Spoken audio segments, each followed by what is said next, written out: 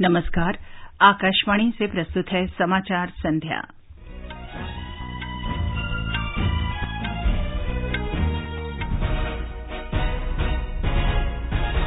प्रधानमंत्री नरेंद्र मोदी ने कश्मीर पर तीसरे पक्ष की मध्यस्थता की किसी भी गुंजाइश से साफ इनकार किया। प्रधानमंत्री ने अमेरिका के राष्ट्रपति डोनाल्ड ट्रंप से कहा, भारत और पाकिस्तान द्विपक्षीय बातचीत से सभी मुद्दों का हल निकाल सकते हैं।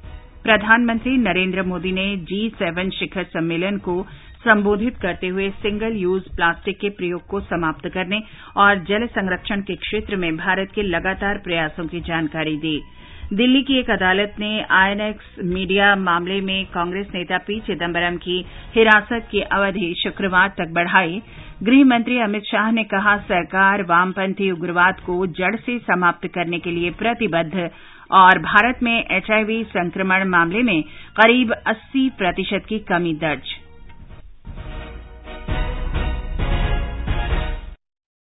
समाचार संध्या के साथ मैं चंद्रिका जोशी।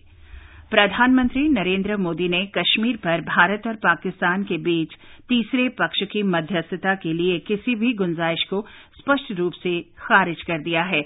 उन्होंने कहा कि दोनों देश सभी आपसी मुद्दों पर चर्चा कर सकते हैं और उन्हें हल कर सकते हैं। प्रधानमंत्री मोदी फ्रांस के बियारित्ज में G7 शिखर सम्मेलन से इतर अमेरिका के राष्ट्रपति डोनाल्ड ट्रंप के साथ वार्ता के बाद संवाददाताओं से बातचीत कर रहे थे। प्रधानमंत्री ने कहा कि उन्हें विश्वास है कि दोनों पड़ोसी देश अपनी समस्याओं पर चर्चा कर सकते हैं और उनका समाधान निकाल सकते हैं। पाकिस्तान के प्रधानमंत्री इमरान खान के साथ पिछले दिनों टेलीफोन पर बातचीत का उल्लेख करते हुए श्री मोदी ने कहा कि पाकिस्तान और भारत के समक्ष गरीबी और कई अन्य मुद्दे हैं जिन पर दोनों देशों को मिलकर काम करना चाहिए। पाकिस्तान के प्रधानमंत्री के चुनाव के बाद जब मैंने उनको टेलीफोन किया था, तब मैंने उनसे कहा, हम दोनों देश मिलकर के गरीबी के खिलाफ लड़े, हमारी असुविधाओं के खिलाफ लड़े और हम मिलकर के दोनों देश की आवाम की भलाई के लिए काम करें। ये संदेश मैंने पाकिस्तान के प्रधानमंत्री जी को भी दिया है।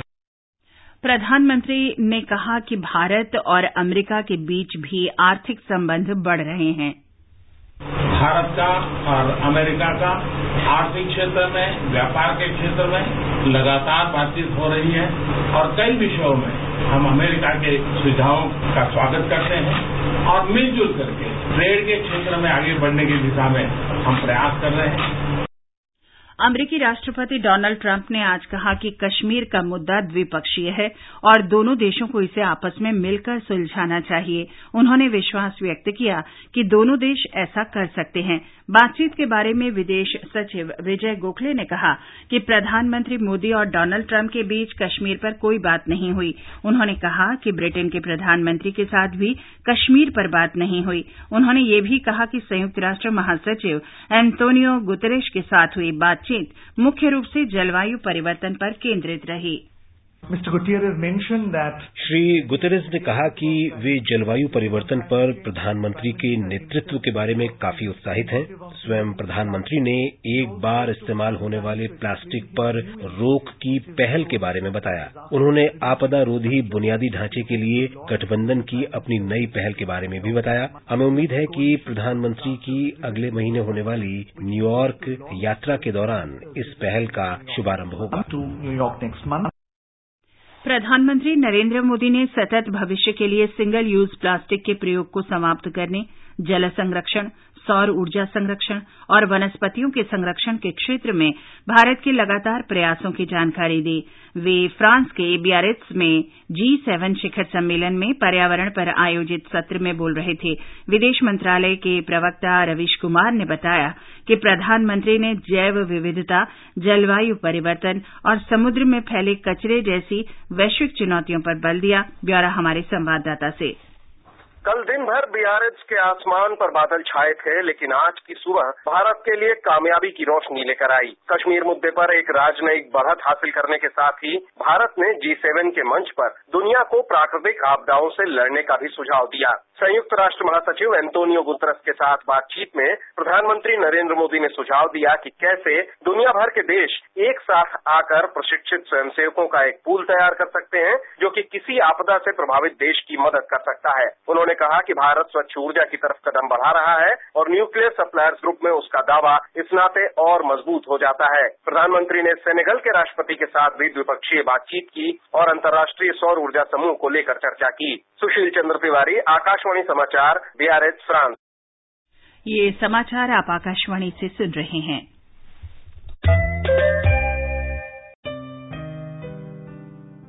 जमीन के नीचे पानी का स्तर तेजी से नीचे गिर रहा है। कई गांवों में नल और कुएं सूखे हुए हैं और पानी के लिए उन्हें मीलों दूर जाना पड़ता है।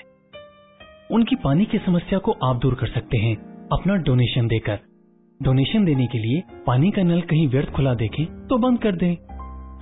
आपका ये छोटा सा डोनेशन है पर्यावरण में बड़ा योगदान, और यही है आपका green good deed. Green good deeds मतलब कुछ हरे भरे काम अपनी धरती के नाम। पर्यावरण, वन एवं जलवायु परिवर्तन मंत्रालय द्वारा पर्यावरण हित में जारी। अच्छा सोचिए, जरा सी चोट लगे तो आप क्या करेंगी? दवाई की दराज में से पट्टी निकाल के लगा लूंगी। अच्छा, हल्का सा बुखार हो तो? दवाई की दराज में से गोली निकाल के खा लूंगी। और बच्चे को दस्त लगे तो? क्या हुआ, दवाई की दराज में जगह खत्म हो गई क्या? दस्त के इलाज में देर हुई तो बच्चों के शरीर में पानी और पोषण की कमी जानलेवा हो सकती है। इसलिए दवाई की दराज में ORS भी रखिए और दस्त शुरू होते ही इलाज शुरू कीजिए। दस्त के लिए तैयार रहना, घर में ORS है ना, साथ में जिंक भी देना। स्वास्थ्य एवं परिवार कल्याण मंत्रालय, भारत सरकार द्वारा जनहित में जारी। बेटा, पहली बार नए शहर जा रही हूँ, वहाँ जाके आधार कार्ड पे एड्रेस अपडेट करवाना मत भूलना। माँ, कौन लंबी लाइनों में लगेगा? बेटा, सोशल मीडिया के अलावा किसी और चीज के लिए भी मोबाइल इस्तेमाल कर लिया करो। आधार की वेबसाइट पर अपना एड्रेस ऑनलाइन ही अपडेट कर सकते हैं, और वो भी मोबाइल पर। इसके लिए सिर्फ ओरिजिनल एड्रेस प्रूफ और आधार में रजिस्टर्ड मोबाइल नंबर की जरूरत है। माँ, तुम तो नेक्स्ट जनरेशन मॉम बन गई हो। मेरा आधार, मेरी पहचान। समाचार संध्या में आपका फिर स्वागत है। दिल्ली की एक अदालत ने कांग्रेस नेता और पूर्व वित्त मंत्री पी चिदम्बरम को 30 अगस्त तक सीबीआई हिरासत में भेज दिया है। विशेष न्यायाधीश अजय कुमार कुहर ने सीबीआई की मांग को स्वीकार कर लिया और चिदम्बरम से हिरासत में पूछताछ जरूरी है। 4 दिन की सीबीआई हिरासत की समाप्ति पर आज उन्हें अदालत में पेश किया गया था। उच्चतम न्यायालय द्वारा दिल्ली उच्च न्यायालय के आदेश को चुनौती देने वाली चिदम्बरम की उस याचिका पर विचार करने से इनकार कर दिया था जिसमें सीबीआई द्वारा दर्ज भ्रष्टाचार मामले में अग्रिम जमानत याचिका खारिज करने का अनुरोध किया गया था। गृहमंत्री अमित शाह ने कहा है कि वामपंथी उग्रवाद का प्रधानमंत्री नरेंद्र मोदी के नए भारत के विचार में कोई स्थान नहीं है। आज नई दिल्ली में वामपंथी उग्रवाद पर आयोजित समीक्षा बैठक में उन्होंने कहा कि जो लोग लोकतंत्र को हिंसा द्वारा नुकसान पहुंचाने का प्रयास करेंगे, भारत उनके खिलाफ लगातार संघर्ष जारी रखेगा। गृहमंत्री ने कहा कि वामपंथी उग्रवाद लोकतंत्र के विचार के खिलाफ है और सरकार इसे जड़ से समाप्त करने के लिए प्रतिबद्ध है। वामपंथी उग्रवाद और हिंसा के खिलाफ सुरक्षा बलों की सफलता की चर्चा करते हुए गृहमंत्री ने कहा कि पिछले कुछ वर्षों में इस तरह के उग्रवाद से प्रभावित जिलों की संख्या में कमी आई है और वहां हिंसा की घटनाएं भी कम हुई हैं। केंद्र सरकार की विकास परियोजनाओं को लागू करने के लिए क्षेत्रों की पहचान करने को अल्पसंख्यक कार्य मंत्रालय का एक दल कल से कश्मीर के 2 दिन के दौरे पर जाएगा। धारा 370 और अन्य कारणों से कई विकास परियोजनाएं जम्मू कश्मीर के लोगों तक नहीं पहुंच सकी और ये दल जम्मू कश्मीर तथा लद्दाख के विकास के लिए स्कूल, कॉलेज, कौशल विकास केंद्र, अस्पताल खोलने तथा अन्य सुविधा की जरूरतों का आकलन करेगा। ये दल क्षेत्रों में सामाजिक आर्थिक विकास परियोजनाओं की संभावनाओं के बारे में व्यापक रिपोर्ट तैयार करेगा। भारतीय जनता पार्टी अनुच्छेद 370 के प्रावधानों को हटाने के सरकार के फैसले के बारे में देशवासियों को बताने के लिए महीने भर चलने वाला राष्ट्रव्यापी जागरूकता अभियान चलाएगी। आज नई दिल्ली में भाजपा के वरिष्ठ नेता और केंद्रीय मंत्री धर्मेंद्र प्रधान ने कहा कि यह अभियान 1 सितंबर से शुरू होगा। इस बीच जम्मू कश्मीर में स्थिति सामान्य बनी हुई है। कहीं से किसी अप्रिय घटना की खबर नहीं है। सरकारी सूत्रों के अनुसार घाटी में 111 में से 69 थाना क्षेत्रों में से दिन का प्रतिबंध हटा दिया गया है। असम में राष्ट्रीय नागरिक रजिस्टर के अंतिम प्रकाशन के पहले भारतीय जनता पार्टी ने इसमें छूट गए लोगों को विदेशियों के लिए बनाई गई ट्राइब्यूनल अदालतों में जाने की सलाह दी है। भाजपा के प्रदेश अध्यक्ष रंजीत कुमार दास ने आज गुवाहाटी में संवाददाताओं से कहा कि लोगों को घबराना नहीं चाहिए और न्यायपालिका पर भरोसा रखना चाहिए। अंतिम राष्ट्रीय नागरिक रजिस्टर इस महीने की 31 तारीख को प्रकाशित किया जाएगा। मेघालय में केंद्रीय कपड़ा मंत्री स्मृति ईरानी ने आज रिभोई जिले के नोंगपोह में एकीकृत कपड़ा पर्यटन परिसर की आधारशिला रखी। इस अवसर पर मुख्यमंत्री कोनराड के संगमा भी उपस्थित थे। उन्होंने अपने संबोधन में कहा कि केंद्र सरकार कपड़ा क्षेत्र में विकास, महिला और बाल विकास के लिए मेघालय सरकार के प्रयासों में सहयोग देने के लिए प्रतिबद्ध है। ये समाचार आप आकाशवाणी से सुन रहे हैं। रत्ना काकी, नगमा दीदी, रोजी आंटी, सोनू काका, प्रकाश भैया, सबको बुलाओ, तैयार हो जाओ, मिलके करेंगे गांव का नाम रोशन, होगी जब स्वच्छता की परीक्षा।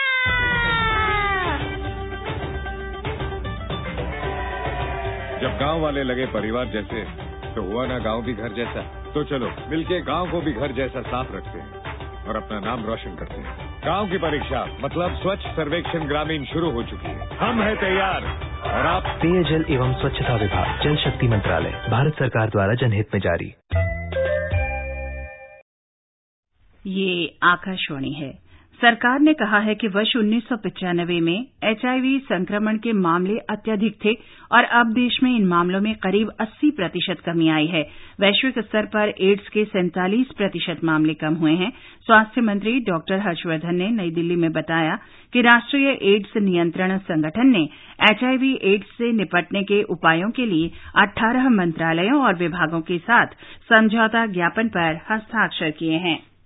आने वाले समय में हम चाहते हैं कि एड्स आंदोलन में जुड़े हुए लोग हैं वो सब आपस में चिंतन करें और नए आइडियाज के साथ कैसे इसको नई ऊर्जा के साथ हम और एक व्यापक रूप दे सकते हैं, ताकि जो लक्ष्य 2030 तक एड्स को एलिमिनेट करने के लिए रखा गया उससे बहुत पहले हम एड्स को जड़ से समाप्त करने में सफल हों। कोलकाता एटीएस ने जमातुल मुजाहिदीन के संदिग्ध आतंकवादी को आज बिहार में गया से गिरफ्तार किया। उसकी पहचान तौफीक रजा उर्फ एजाज अहमद के रूप में हुई है। 2018 के बोधगया धमाकों में ये आरोपी है। और अब आर्थिक जगत की खबरों के साथ हैं विशाल शर्मा। बंबई शेयर बाजार का सेंसेक्स आज 793 अंक के जबरदस्त उछाल के साथ 37,494 पर बंद हुआ। नेशनल स्टॉक एक्सचेंज का निफ्टी भी 229 अंक की वृद्धि से 11,058 पर जा पहुंचा। अंतरबैंकिंग विदेशी मुद्रा बाजार में डॉलर के मुकाबले रुपया आज 36 पैसे कमजोर होकर 72 रुपए 2 पैसे के स्तर पर दर्ज हुआ। कौशल विकास और उद्यमिता मंत्रालय ने राष्ट्रीय उद्यमिता पुरस्कार के लिए उद्यमियों के नाम आमंत्रित किए हैं। नवंबर में आयोजित होने वाले चौथे राष्ट्रीय उद्यमिता पुरस्कार समारोह में इस वर्ष कुल 45 पुरस्कार प्रदान किए जाएंगे। इनमें से 39 पुरस्कार उद्यमों के लिए और 6 पुरस्कार उद्यमों के अनुकूल वातावरण निर्मित करने वाले उद्यमियों को दिए जाएंगे। 40 वर्ष से कम आयु वाले उद्यमी ही इन पुरस्कारों के पात्र होंगे। पेट्रोलियम और प्राकृतिक गैस मंत्री धर्मेंद्र प्रधान ने कहा है कि अगले 5 वर्ष में देश में 10,000 सीएनजी स्टेशन खुल जाएंगे। वे आज नई दिल्ली में नगर गैस वितरण की नीलामी के 10वें दौर की शुरुआत कर रहे थे। आकाशवाणी के समाचार सेवा प्रभाग से आज प्रसारित होने वाले साप्ताहिक कार्यक्रम पब्लिक स्पीक का विषय रहेगा मोटर वाहन अधिनियम और फास्टैग के प्रति जागरूकता।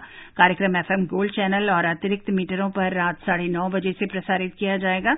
श्रोता टोल फ्री नंबर 1800115767 और 011233144444 पर स्टूडियो में मौजूद विशेषज्ञों से सवाल पूछ सकते हैं। और अंत में मुख्य समाचार एक बार फिर।